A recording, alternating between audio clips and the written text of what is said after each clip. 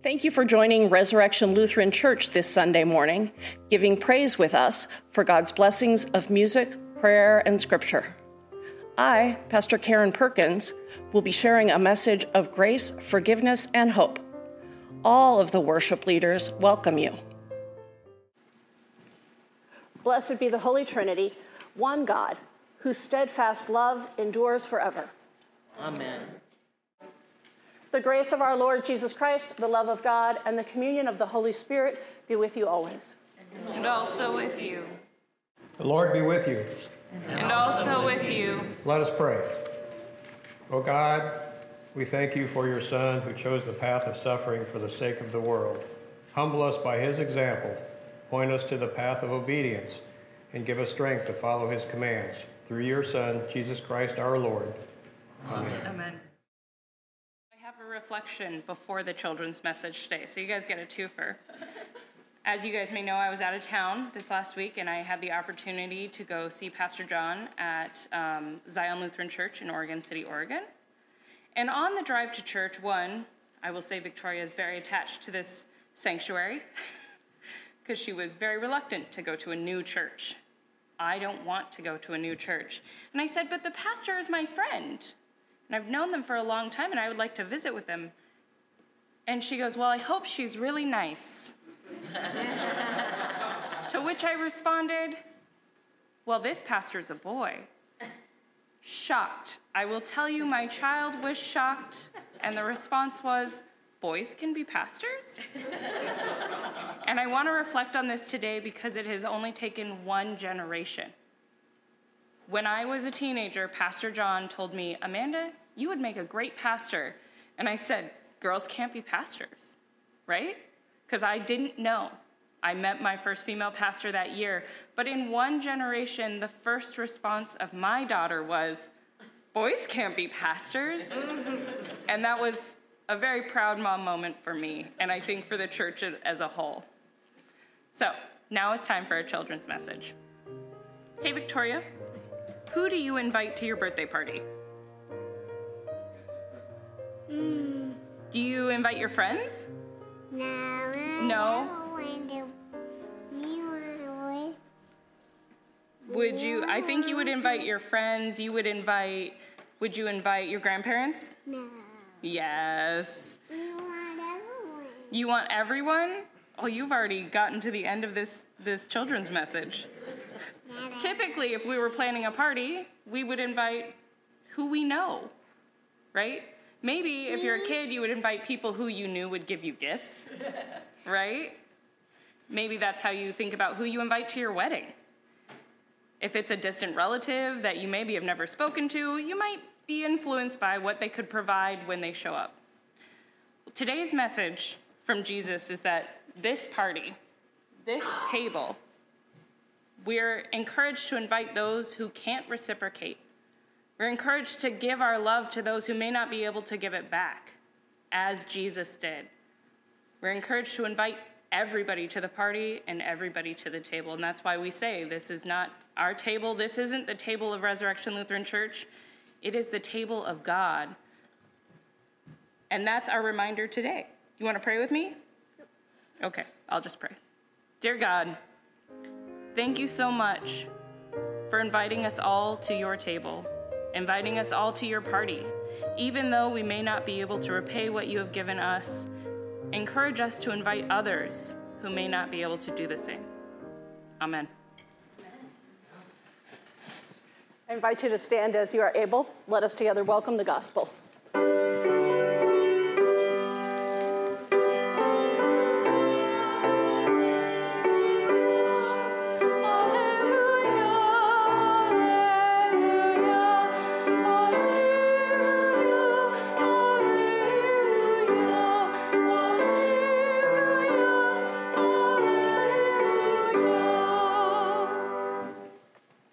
Jesus observes guests jockeying for position at the table.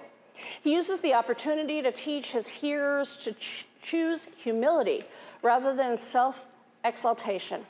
Jesus also makes an appeal for hosts to imitate God's gracious hospitality to those in need. The Holy Gospel, according to Luke, the 14th chapter. Glory to you, O Lord. On one occasion, when Jesus was going to the house of a leader of the Pharisees to eat a meal on the Sabbath, they were watching him closely. When he noticed how the guests chose the places of honor, he told them a parable.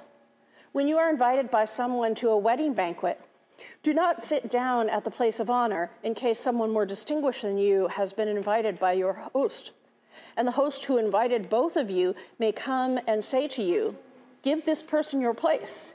And then in disgrace, you would start to take the lowest place. But when you are invited, go and sit down at the lowest place, so that when the host comes, he may say to you, friend, move up higher. Then you will be honored in the presence of all who sit at the table with you. For all who exalt themselves will be humbled, and those who humble themselves will be exalted.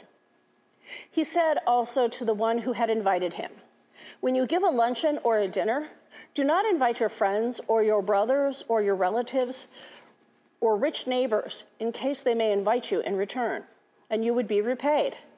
But when you give a banquet, invite the poor, the crippled, the lame, and the blind, and you will be blessed, because they cannot repay you, for you will be repaid at the resurrection of the righteous. The gospel of the Lord. Praise to you, O Christ. I want you to be seated. This text has a couple of connections with last week's texts and then the text we've been working on in Luke. First of all, in Luke, there are lots of occasions where Jesus is eating with people, and the teaching happens when Jesus is eating with people. So this is an eating story, and which consistently in Luke points us to the Eucharist. And the other stories that we have in Luke often are baptismal stories, or stories that involve water or cleansing or renewal, and stories that attach us to baptism. Amanda started with the invitation. She talked about who do we invite, which easily parallels who invites us. Now, who here has ever done a seating chart for a wedding? Any? It's less common to do, you have a couple of people? Okay, it's less common to do assigned seating, I think, at a lot of weddings now. More people are doing less assigned seating. But when you do assigned seating, first of all, you got to figure out, well, where is the wedding party going to be, the bridal party? And then where are the important people going to be? And how do we make sure that the important people are at satisfactorily equal places so that one important set of people doesn't get offended about where another important set of people are? Some people actually worry about who likes each other at other tables.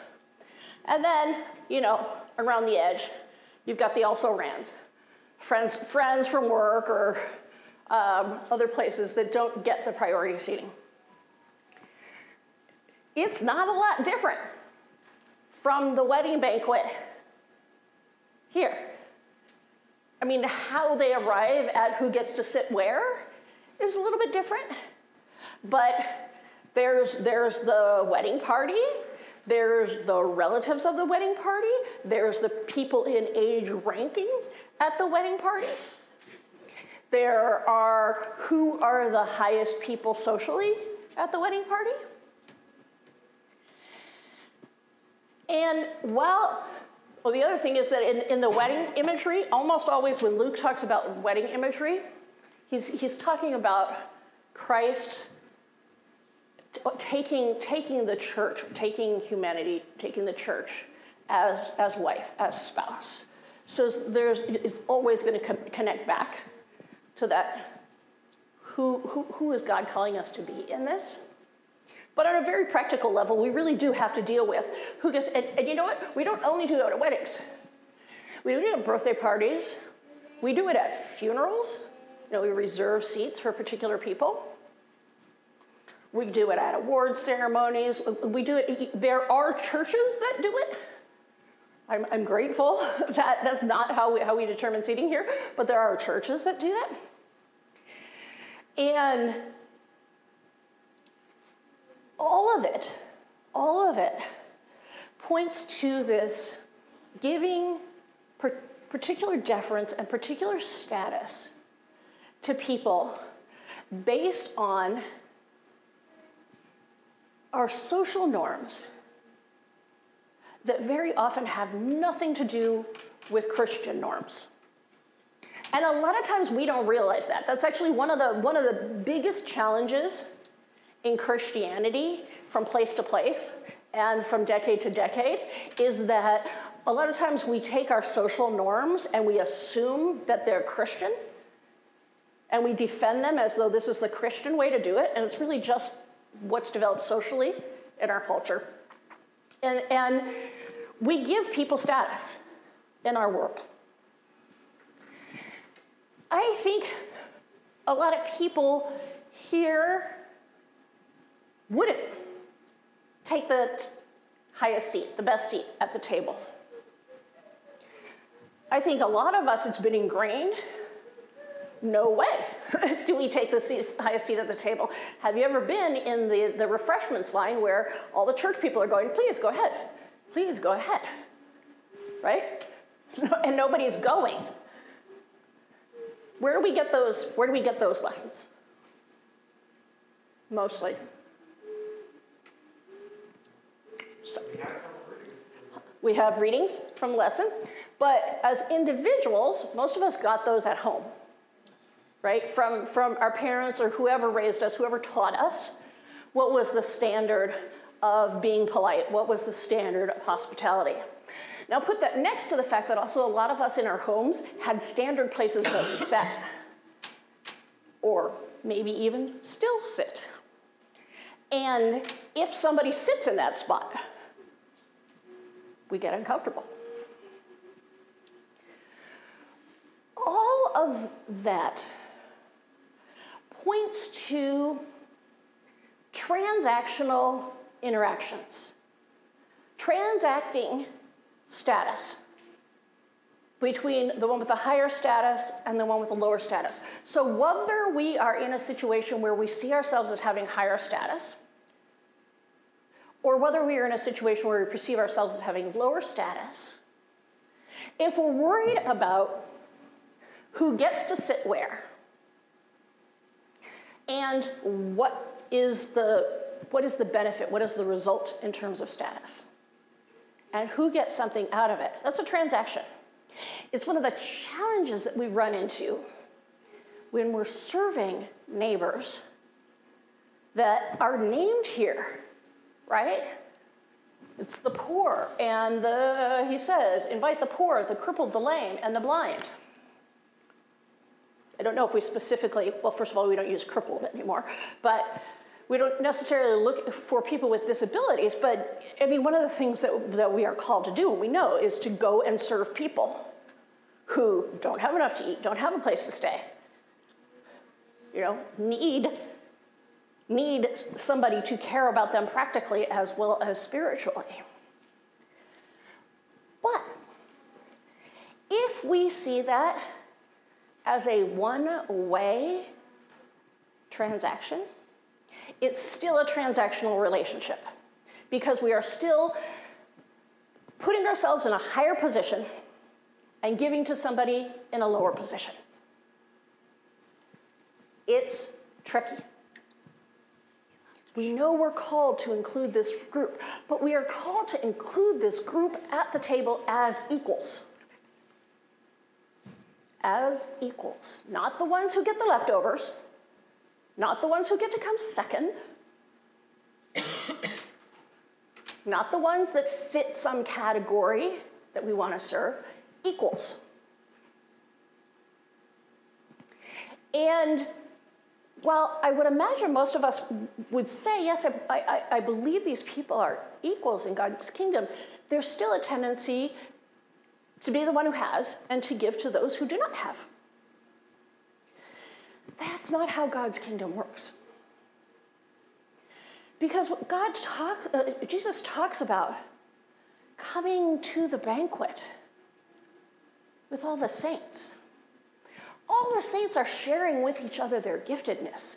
And the reality is that those people, even if they don't have monetary gifts or they don't have social status, or they don't have some kind of power over us. They still have gifts that we need. They still have something to offer that we need to be able to receive. And that's the hard part. That's where the humility comes in. Not just the humility to include these brothers and sisters, but the humility to say, you know what, somebody who has been living on the street for 3 years and has PTSD and may or may not have enough to eat has something to offer me as a sister in Christ. I have something to learn from that person. I have a gift to receive from that person. That person being part of the body of Christ matters. Not because I give to them, they give to me in a transaction, but because in our relationships, in holy relationships, in partnerships where we treat each other as equals, we are all blessed. We are all strengthened. We are all given a glimpse of this feast to come. We're going to have to pick that up, okay? And we're invited to practice that humility because when we come to Christ's table, are we ever able to reciprocate? We'll never be able to reciprocate.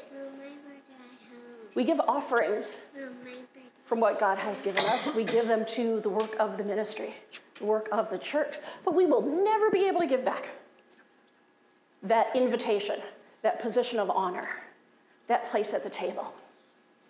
So we are invited to come and receive honor without being able to pay it back. Try that. It is really, really difficult. Unless you need to make ends meet, it is difficult to receive and not feel some obligation to give back. Somebody invites you to a show, you're going to invite them somewhere. To dinner, you're going to invite them somewhere. You get, food from a food pantry. As soon as you have the resources, you're going to give food. I mean, we have that a lot of us value so deeply embodied that it's hard for us to have the humility to just receive. But that is what we're asking other people to do when we do things like, run the food pantry, is receive. We tell them we're not asking for anything in return. How much humility do we need to learn from those people? Could you go into a line and receive food at a food pantry and not explain that you're doing it because your pastor said so, or because you'll give back next time, or for whatever reason? Can you just say thank you? That's the sort of humility that we're invited to bring to God's table, because we can't reciprocate.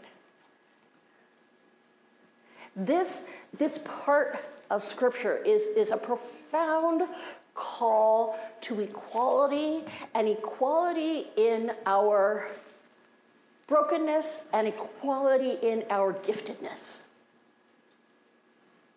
Because we're all both.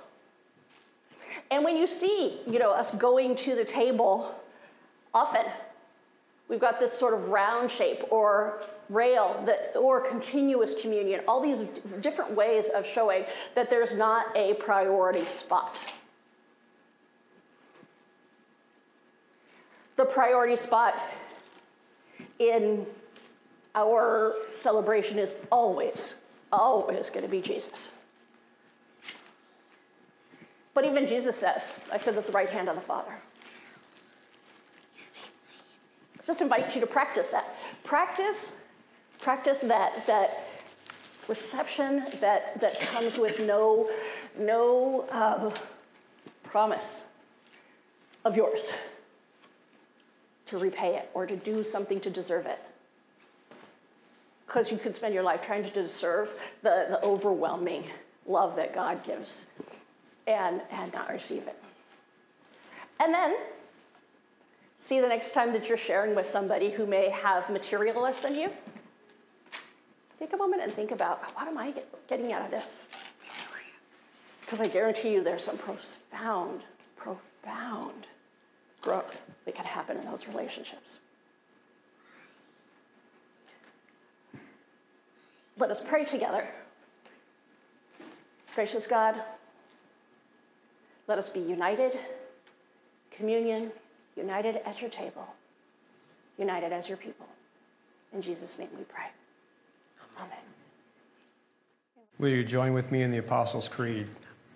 I believe in God, the Father Almighty, creator of heaven and earth. I believe in Jesus Christ, God's only Son, our Lord, who was conceived by the power of the Holy Spirit and born of the Virgin Mary. He suffered under Pontius Pilate, was crucified, died, and was buried. He descended into hell. On the third day he rose again. He ascended into heaven and is seated at the right hand of the Father. He will come again to judge the living and the dead. I believe in the Holy Spirit, the Holy Catholic Church, the communion of saints, the forgiveness of sins, the resurrection of the body, and the life everlasting. Amen.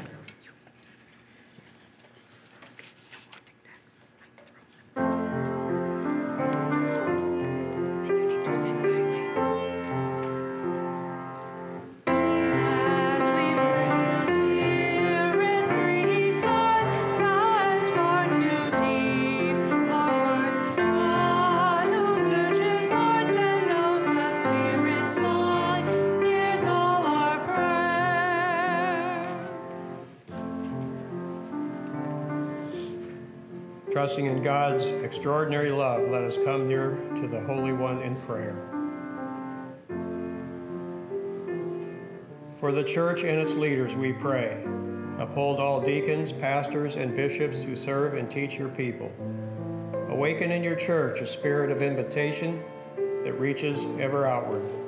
Merciful God, receive our prayer. For the well-being of creation and its inhabitants, we pray. Stir in us reverent awe for the beauty of the natural world, for oceans and lakes, rivers and streams, forests and deserts, mountains and glaciers. Merciful God, receive our prayer. For the nations and peoples of the world we pray. Sustain the efforts of those who pursue justice and equity for all.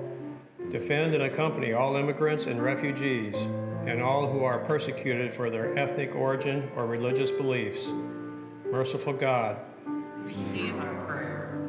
For all who suffer in body, mind, or spirit, we pray. Be present with those who live in isolation or fear, especially those who are incarcerated or detained. Leora and others seeking house. Comfort all who are sick or grieving. Merciful God, receive our prayer. For this congregation and its ministries, we pray. Prepare children, teachers, and youth ministry directors for a new year of learning. Embolden our witness to invite others to the table. Merciful God, receive our prayer. For the ELCA and its leaders, we pray. Guide Presiding Bishop Elizabeth Eaton, Alaska Synod Bishop Shelley Wickstrom, Bishop Tessa Moon, Lysis of our Sister Synod, and Pastor Karen Perkins. Bless our neighbors in the Alaska Southeast Cluster and Petersburg Lutheran Church. Merciful God, receive our prayer. For what else do the people of God pray?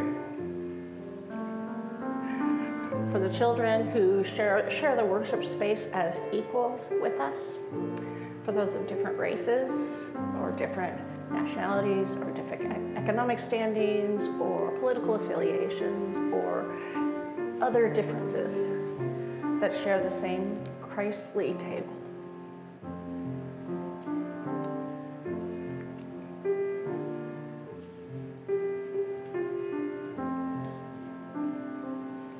For all the saints who confessed God's name, especially Augustine, Bishop of Hippo, and Moses the black, we give thanks. May we cling to the promise of our risen Savior, Jesus Christ, the same yesterday, today, and forever. Merciful God, Receive our prayer. receive the prayers of your children, merciful God, and hold us forever in your steadfast love through Jesus Christ, our holy wisdom. Amen. Amen. As we pray, the Spirit breathes sighs far too deep for words. God who searches hearts and knows the Spirit's will, hears all our prayers. This is the part of our service where we lift up our gifts to God. We offer ourselves, our time, and our possessions. Members, of course, are encouraged to give our regular tithes and offerings through an assigned number, and we have regular vehicles for doing that. You're invited to go to our website and use PayPal or one of the other donate buttons that we have on the website. You can make a special offering to the RLC on KINY ministry, which helps keep this on the air, or to the RLC Food Pantry, or to Juneau Live, which helps with community outreach. You're also more than welcome to come by in person or make a food donation. We encourage people also to be involved with the community and appreciate volunteers. All of these things are gathered together in song and prayer. Let us pray. God of abundance, you have set before us a plentiful harvest. As we feast on your goodness, strengthen us to labor in your field and equip us to bear fruit for the good of all. In the name of Jesus, amen. Amen. Lord, remember us in your kingdom and teach us to pray. Our Father, who art in heaven, hallowed be thy name. Thy kingdom come, thy will be done, on earth as it is in heaven. Give us this day our daily bread, and forgive us our trespasses, as we forgive those who trespass against us. And lead us not into temptation, but deliver us from evil. For thine is the kingdom, and the power, and the glory, forever and ever. Amen. And will you join in the mission statement? The mission of Resurrection Lutheran Church is to promote spiritual growth in Christ and service to all people. The God of peace, Father, Son, and Holy Spirit, bless you, comfort you, and show you the path of life this day and always.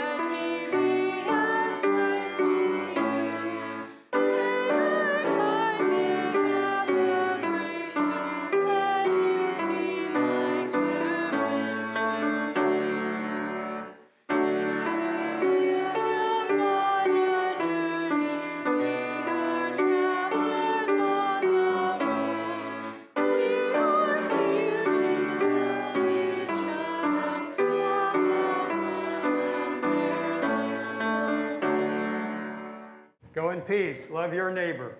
Thanks be to God. This has been an abridged worship service of Resurrection Lutheran Church. You are welcome to join us for worship in person on Sunday mornings at 9:30. We are located at 740 West 10th Street in downtown Juneau. Our phone number is 586-2380.